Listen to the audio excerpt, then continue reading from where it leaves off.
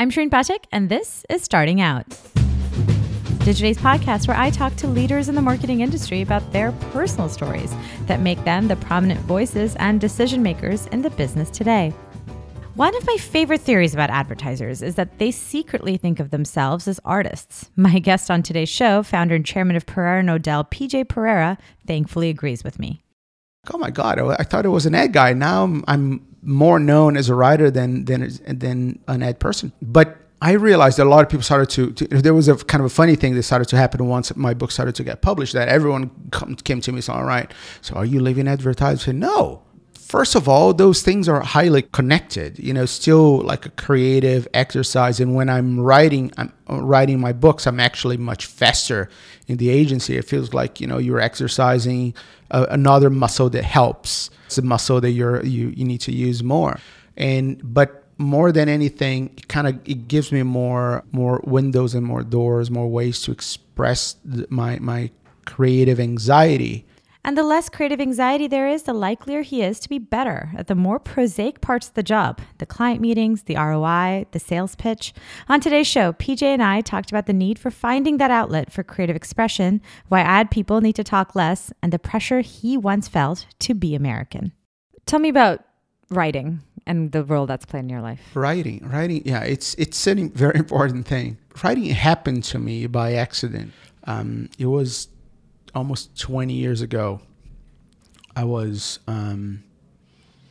working working in São Paulo, and one of my best friends' mother died, and I went to the funeral, and I realized that his mother was one of the highest priestesses in African religions in Brazil, and having raised in a middle class family in Rio, I always treated that as, this is the devil stuff. I should stay away from it. But this guy happened to be like one of the nicest, one of the most good-hearted people I've ever met.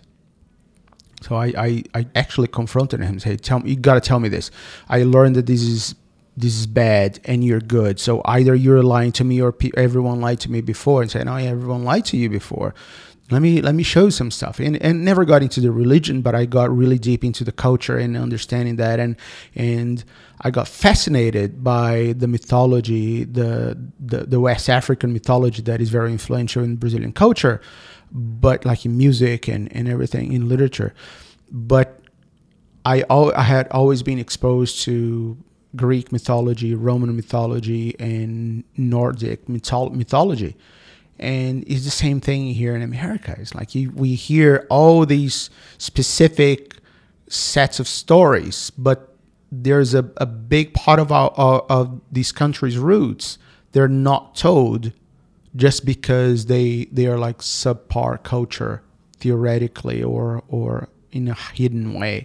So I got fascinated by that, and I got so into it that I feel like, I got denied these stories. I'm going to write one of those stories. So I wrote a trilogy of books based on the myths of African gods, of Yoruba gods, and I tried to publish them, and I had people like publishers say, oh no, it doesn't have market for this, too niche. These people don't read. And I feel like, what do you mean by those people? You mean like black people? You mean by poor people? You mean people that follow this religion? And there's the guys, no, never mind. Just I never talked again about this. But honestly, it took me 10 years to get it published, because everyone kind of believed he was the only one who said that out loud, but everyone kind of thought the same way. I eventually found a publisher, got it published, and it became a bestseller in the country. At one point, I was the number one Brazilian writer in the country, number one Brazilian novelist. It's like, it's kind of a funny comparison, but have you ever watched that guy Cesar Millan on TV, the dog whisperer? How it's always about, yeah. So there was a time in my life that I was kind of watching 3 episodes per day of that guy. It's like, oh my God, how does he do that? But there's his basic theories that you have to exercise. A dog that is exercising, that is putting the energy out, is way more well behaved, right? So it's calmer. I think that when you have these creative anxiety as part of your personality, and I think most creatives have that, you need to get that out. And if you only have advertising as your way to express it, you're going to take every opportunity to do it, to be as creative as you can. And in theory, that's good, until the point that you're starting to become irresponsible, and until the point that you're trying to recommend to your client things are better for your own anxiety than to his business. So because this is a business. Yeah, it is a business, but it's also very personal, right? So for the person creating that has to fill that blank page is a creative exercise. For the person paying it is a pure business transaction, is a business investment. But I think that disconnect, and this goes perfectly back to what we were just talking about, I think that disconnect is what creates this risk of irrelevance for many creative agencies in general. I think that there has been historically a disconnect between I'm doing this because I'm creative, I'm amazing, and then linking that back to business roles was often said from the top, but was often really rarely internalized by many places. Exactly. Like the truth of the matter is that for the person writing, all the creatives in this industry, in their minds, they may not admit it, but in their mind, they think of themselves as artists, right? They have the artistic intention. They want to be seen as artists. Looking at myself in the mirror after I started to write is that, yes, that was true to me as well. Although I went to business school, I want to be seen somehow as an artist. By putting that on paper and becoming a writer myself, creating some respect to myself, to my writing and everything outside of advertising, just got me calmer to look at the business side of what I'm doing and just be more rational about it. I'm not saying less creative.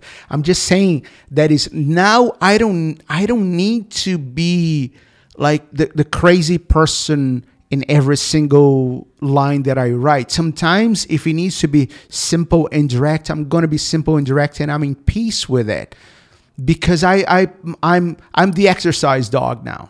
I don't need to chew the sofa because I haven't taken a walk today. I'm interested in how long you're going to take this metaphor. But this is it. But that's exactly it. Now I writing is my walking, my daily walk.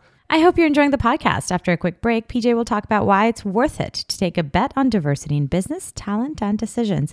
Right now, I want to tell you all about Digiday Plus, our very premium membership product. Join our community and get a firsthand look at how digital is transforming the world of media and marketing. You'll get exclusive research, invitations to exclusive member events, and Digiday magazine. And it's only $3.95 a year. You can sign up at digiday.com, and we have a discount offer for you as our podcast listener. If you want 25% off your subscription, please enter the code starting out at checkout. Now back to the episode.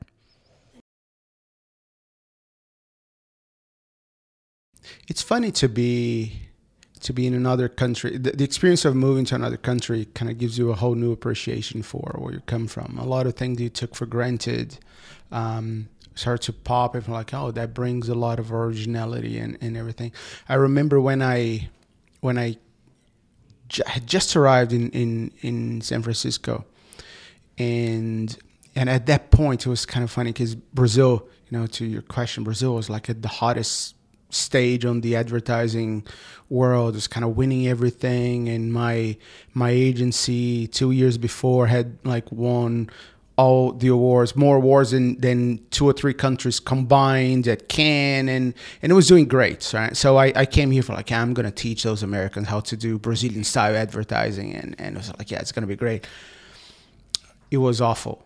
When I arrived, I joined the agency, and immediately, like the week after I joined and the 2 weeks prior to when I joined, a lot of people resigned because they didn't want this South American person coming here, and like, what was the kind of very strange vibe. And then I felt like, no, I need to learn how to be an American. I try to be an American, and it was a disaster as well.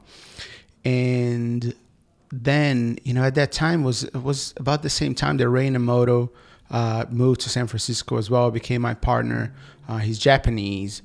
and we started to work together, and like it feels like one of those jokes, like a Brazilian and a Japanese walk into an advertising agency. And I need a punchline. Yeah, so, but what happened was there wasn't a punchline. It was just great, because what we realized is that, and that was a real story. And we were in a meeting, and someone told kind of an idea. Like, yeah, I remember. It sounds like a story that we hear in Brazil when you're kids. That, what is that thing that what is that thing that falls standing and runs laying, and no one knew what I was talking about. It's like, that's the rain. And it's like, oh my God, it's the rain. Yeah, it's like, you don't know that. And that's something that every 4-year-old is the first riddle and joke that you learn. Every American kid knows this joke. Yeah, it's like and here you were two adults. Yeah. Who had no idea. Yeah. And then it's like, all right, this is kind of sounds for you in Japan, have never heard that? No. And then, that's something interesting. So that's when I realized that the value of being Brazilian, a Brazilian in America, wasn't necessarily being a Brazilian, is being an outsider. There was a day that when I was still at AKQA, the end of my first year's, beginning of the second year, and I was talking to the team, and at that point things were stabilized, were growing again. And I asked him, so what do you think that happened? I arrived and people were leaving without even giving me a chance to see what I could do and everything. I hadn't even met them. And kind of there was one of the creatives that got really close to, told me that, they were, when before you arrived, everyone was talking about, there's going to be this kind of crazy guy from Brazil that is, going to make everything different. And that's when I realized that I wasn't just a crazy guy. I was a crazy guy from Brazil. If it was a crazy guy from Kentucky, it would have been different. The fact that the from Brazil had a specific intonation that meant it's going to be totally unpredictable. I don't know what's going to happen, and it's crazy. Not only Brazilian, but it's crazy. So it's not. I'm not sure that I want to stay here to see this whole thing fall apart. It didn't fall apart, and these people that left disappeared, and I'm not sure that they where they are now. But the people that stayed, they're all doing good. So sometimes it helps to stick with the crazy ones. The first 6 months in this country were my worst 6 months in my entire career. I arrived at home every day with like a big headache. I thought I'm a big fraud, because people are tough. They're not. It feels like no one wants you to succeed, right? Everyone wants to put you down. Everyone wants to prove that, it's not because you have had success in other places, you're going to have success in this country. This is a whole new game. There's a pride of America being a different game altogether. So, and that makes things more difficult. The way you talk and explain your ideas and seduce people on how to seduce other people matters a lot. So unless we, as an industry and like a local industry, understand how to be more welcoming to foreigners, we are always going to lose like 6 months to 1 year of potential of every single person that we bring.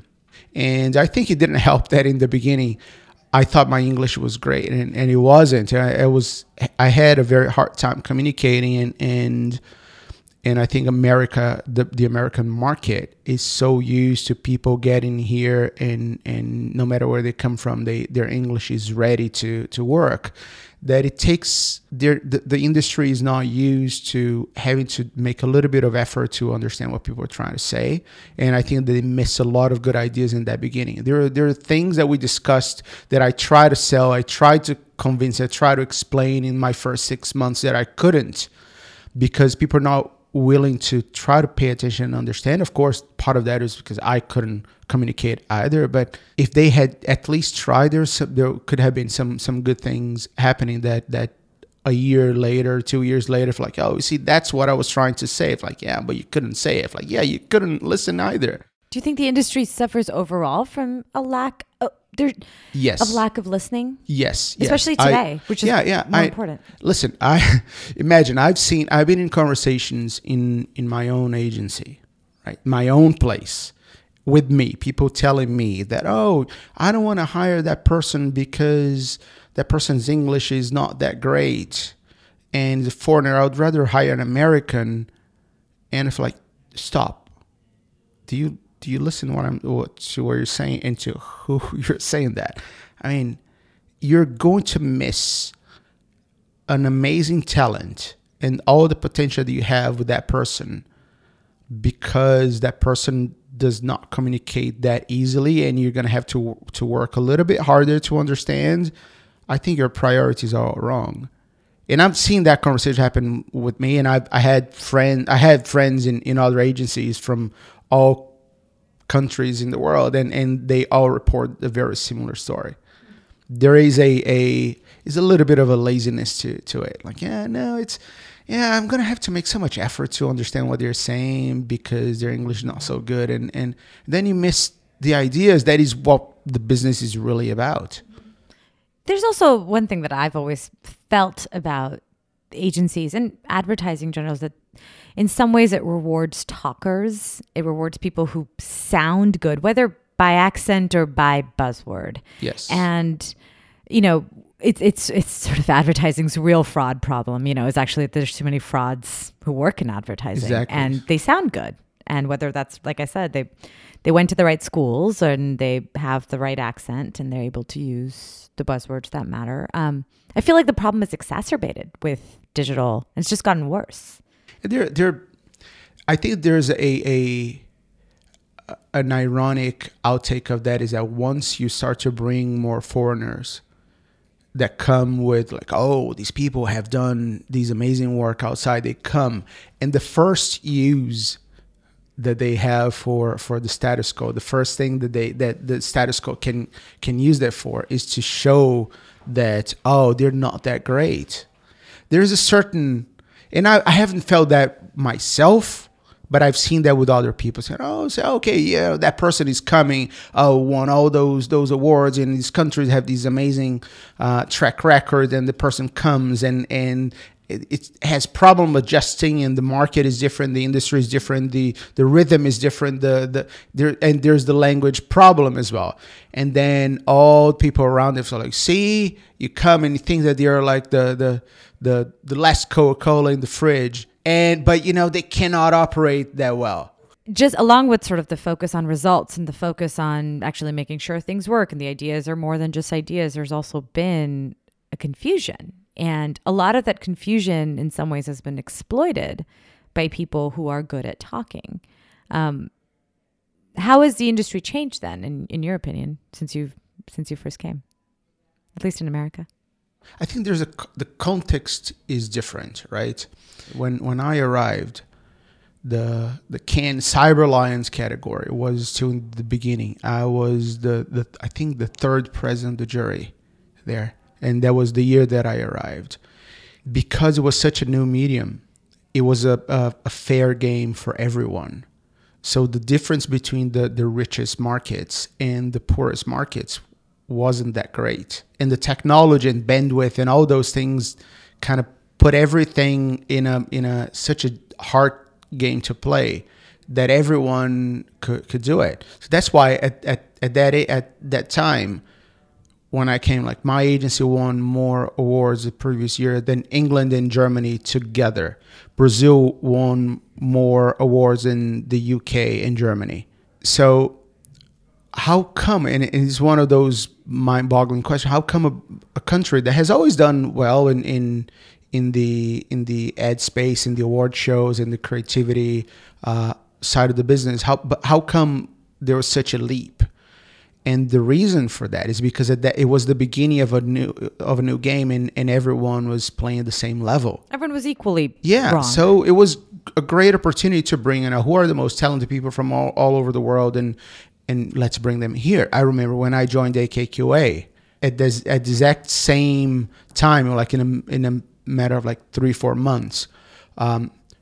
Ray, who is Japanese, joined from RGA.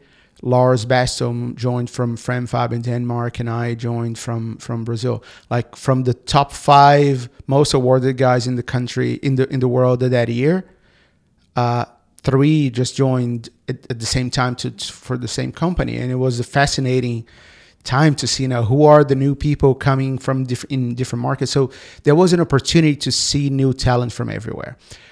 As the digital world progressed and evolved into like way more complex operations, and then money started to matter more. You started to see more of a difference. You mean budgets, yeah. So you don't see other countries beyond America and maybe the UK kind of dominating as much as they did in the past. Every now and then there's one year that someone does well, but it's not a constant thread of success coming from markets that you don't expect. You see more of that now in brand entertainment, though, which is an interesting take. I always thought that brand entertainment was the opposite of digital because, this is the place where budgets matter. Now we have like to do the big productions, right? I have the big stars, the Hollywood stars, and the Hollywood production companies. That's going to matter. With the work you did with Intel and Inside, you needed Emmy, you needed all that stuff. And you can see, you can kind of expect that is the game that belongs to this country. But then you see who were the big winners, right? Yeah, there was one big winner from America that it was, lo and behold, but the Grand Prix was from Spain. Another gold that was one of the top contenders was from Greece. There was another one another gold from South Africa. Another gold from Singapore.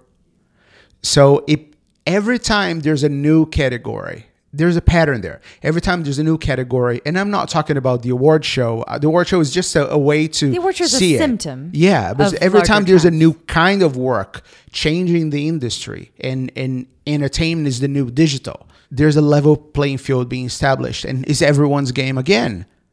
So a bank from Spain kick everyone's ass. How much of that then is, because I think there's an interesting sort of sign of the times when you see, the New York Times starting to win awards. You see the platforms starting to win awards. I think what kind of patterns can you discern, like you've now discerned with Discipline and Medium, in who's actually doing the work has changed? I think the role of an agency itself is very different. It's not only agencies winning anymore. The publishers are suddenly there and they're very much present. And I think it speaks to a larger question of what remains kind of the role of a creative shop as everything around it changes. The most fascinating part is the creative word in there. It's kind of what is the role of the creative shop. And I can't even tell if there is such a thing as a creative shop anymore, or if I'm trying to understand myself, like what is the role of creativity in this new business that is working? I'm not saying that it's disappearing. I'm saying that is changing so much that it's hard to see that, it's a department in an agency, or is a group of agencies, or because everything is becoming different. I think we are. And that is one of those big risks you take making statements like that. But I think we are on the verge of one of the biggest evolution leaps that we've had in this industry in a long time, as much as we had in the beginning of the digital revolution 15 years ago, and there's going to be another one. It's not only because of the entertainment and the on-demand kind of advertising that is popping because we've been forced into a corner, but also because of the wide range of business models there is starting to happen. You can look around and you see things like Nick Law taking over the whole Publicis group on the creative side. You see Martin Sorrell leaving WPP. You see an agency like La Comunidad that was always put into a little corner of the industry as a Latino agency where they had never wanted to be, and now they are playing. They're becoming a global player, doing amazing work in multiple countries. You have the consultancies, Accenture, taking over and kind of doing a bunch of things as well. And I think, if you look at any market, or even more, if you look in nature, evolution happens through diversity, happens through different models that keep evolving. You know, you need the variation of DNA to allow the big leaps to happen. All of a sudden you realize, oh my God, this is great. I'm really excited to what's going to happen when you start to combine those things in 5 years, in 10 years, and you look back, wow, remember when you're talking, Shireen, and now look at what's happening. The combination of a consultancy and an editorial group, the ideas from those two kind of created this new element here, this new kind of agency that is this, or new kind of service company that is not an agency. I don't know if it's going to be just agencies, if it's going to be publishers, but that's a beautiful thing. That's powerful. It's a powerful moment that we're living, where ideas are being open to more, are being found in more doors. But certain things have to go extinct too. Evolution demands that things die. Yeah, and I that's nature. I'm okay with that. If I'm the one to be extinct, so be it. You know, I think everyone should be ready for that. And if you really love what you do and care about the industry as a whole, you need to be ready to step down. It's like, all right, no, I don't represent the future anymore. I represent the past. So I need to take a step back. And I think that's all a very fair way of looking at things. Things are moving faster, and they're going to move faster during the next 10 years. Would you still describe yourself as obsessively competitive? Because this is a new PJ. I think so. If I'm going to go extinct, so be it. No, yeah. I say that, but it's like in the back of my mind, I say, no freaking way. I knew it was too good to be true. Yeah, no, it's new, very meditative. Yeah, I'm thinking here is that at some point I know that it's going to happen, right? I know that there's going to be a generation of people that are going to be so much faster than me that I'm going to let them lead the way. But at the same time, I'm not ready for that. So I'm working hard, and I'm studying, I'm paying attention, I'm having conversations, and I'm trying to stay relevant and playing. And it's a battle. And I think that if you'll feel comfortable and feel like, yeah, no, I have my place here, that means that you're a dinosaur already. You know, and anyone who is not trying to survive while the meteors keep coming, and it's like, you're the one that is going to be gone. I'm trying to not to be that, and I think this entire generation should be thinking like that. That's PJ Pereira, and that's a wrap for today's show. Thank you for listening. Our producer is Aditi Sangal. If you like our show, please subscribe and share it. You can also leave us a review on iTunes, Stitcher, and Google Play. We're also on anchor.fm. I'm Shireen Pathak. We'll see you next week.